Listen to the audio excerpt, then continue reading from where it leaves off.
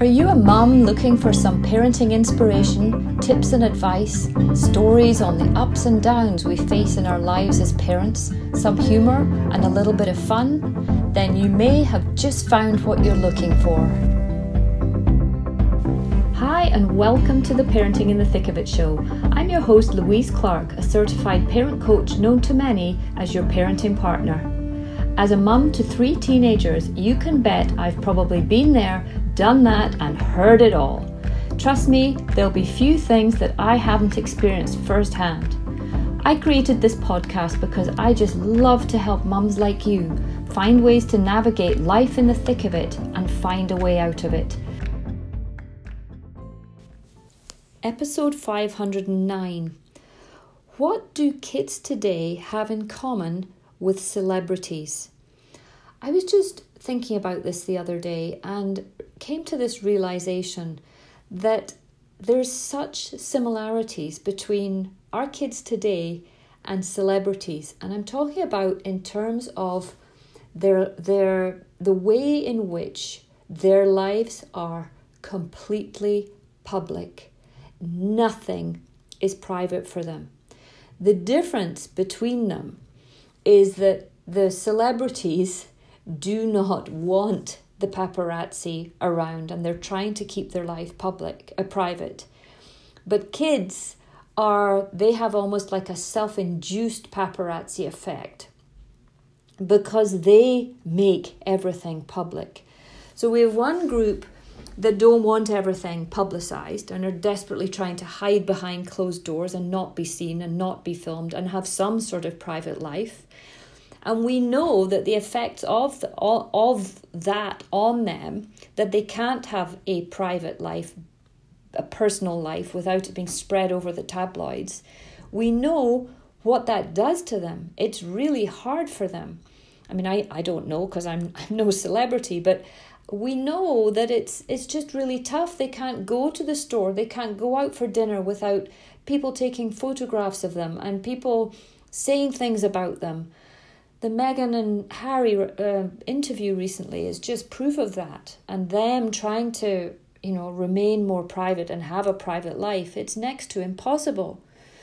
On the flip side of that, we have our kids today. They have nothing private in their life through them choosing to make everything public. So I'm calling it the self-induced paparazzi effect that the social media and the access to phones has had on our kids. They are always wanting to share everything because they're wanting the external validation of whatever they put out there. They want people to like it. They want people to think they're pretty or thin or a good photographer or a great skier or look at my puppy, isn't she cute, but look at me too. And what's with this fad where young girls take pictures of themselves with their tongues out? I'm not sure I understand that, but it is something that is a very real problem. And as a result of that, guess what's happening to our youth? Look at the statistics on anxiety and depression, and sadly, suicide ideation. It is skyrocketing. In the social dilemma, they mentioned some statistics on the increase in anxiety in tweens, I think is about 400%, and in teens around 300%. In the Childhood 2.0, The Living Experiment, in that documentary, they talk about the increase in cases being seen in ENRs all over the world where kids are being taken in there because they just cannot cope. They're threatening to take their lives. They are self-harming. We have to look at why. And I believe a lot of it is because of the anxiety that being in these social media platforms induces in them, the strive to be perfect. It's an illusion. We know it doesn't exist.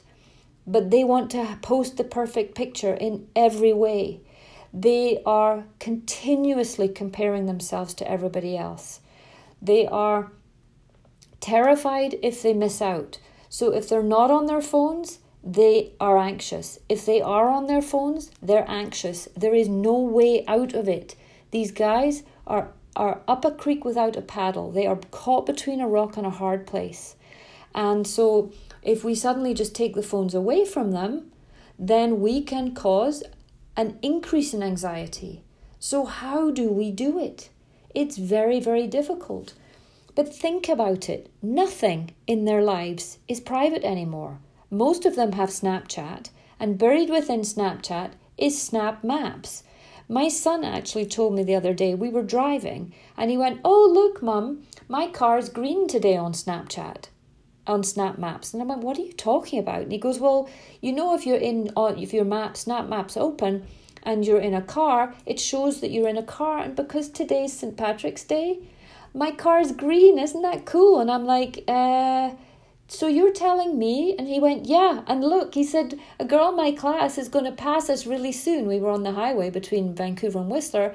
And he said, "She's in her car and she's heading south, and we're in our car and we're heading north." And I didn't look at him. I had my eyes on the road. But I said to him, "Do you think that's good? You know everybody's every move.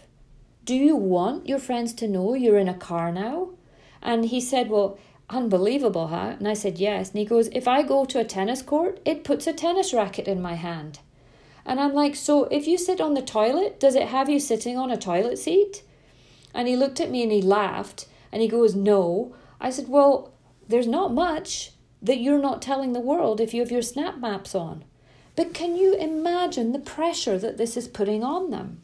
This, it's no different to the pressure that the paparazzi puts on celebrities. And we know that a lot of celebrities turn to drink and drugs and they have, high rates of addiction. And we have to ask why. Because their life is so stressful. Being in the public eye all the time with no privacy is very, very stressful. And look at what's happening with our kids. They are in the public eye. They are never offline. Something is recording their every move and showing it on a map. They have a camera on them all the time.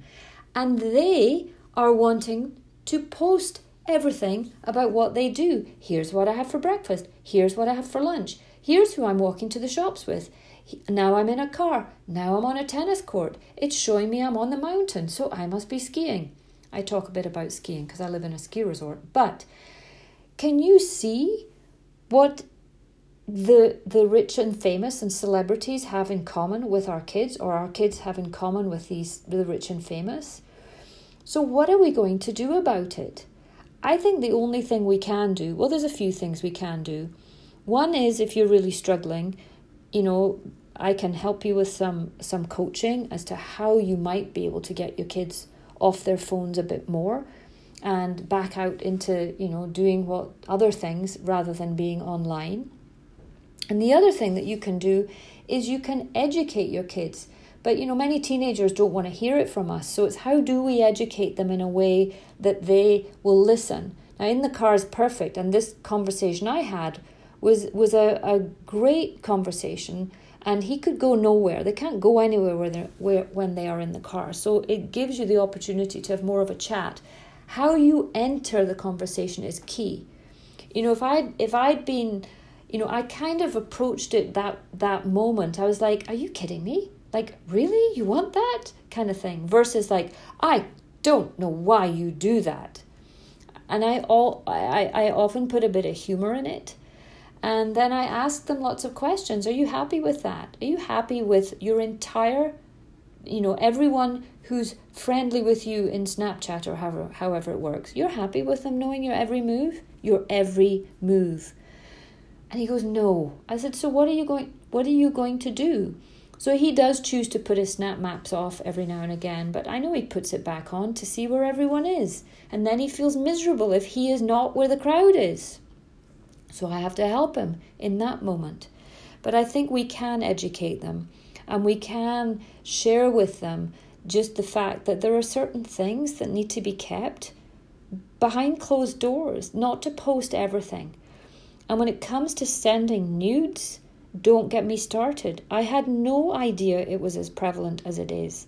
And if you're unaware of this, the extent to which these kids are sending, I believe, inappropriate photographs of each other through these various platforms, then you need to watch the Childhood 2.0, the living experiment. If you just throw it into a browser, you'll come to a website, and the website gives you access to watch the documentary from there. It's about an hour and a half, but your eyes will be open. I did a podcast episode on it. I can't remember which number it was, but you can go back and hear my summary if you haven't got time to watch it for yourself. But we have to know what these kids are doing and the extent to which they're doing things, posting things, sharing things, making highly personal things public, sharing pictures of themselves, sharing things on their phones without asking those who they are possibly going to share a photograph of if it's okay to share that photograph. There's so much we can do. We need to drip feed this to our kids, not sit them down for a 1 hour lecture at a time, but just drip feed it in. Ask them every now and again, have you got your snap maps on? Yeah. You sure you want to? Do you want everyone to know you're going to the dentist? Or do you want everyone to know that you're at the doctor's? And if they say no, say, well, why don't you just switch your maps off for a bit? You just enjoy the privacy. Just like the celebrities want to enjoy privacy. They don't want the paparazzi at their door the whole time. But these kids have the paparazzi in their phones.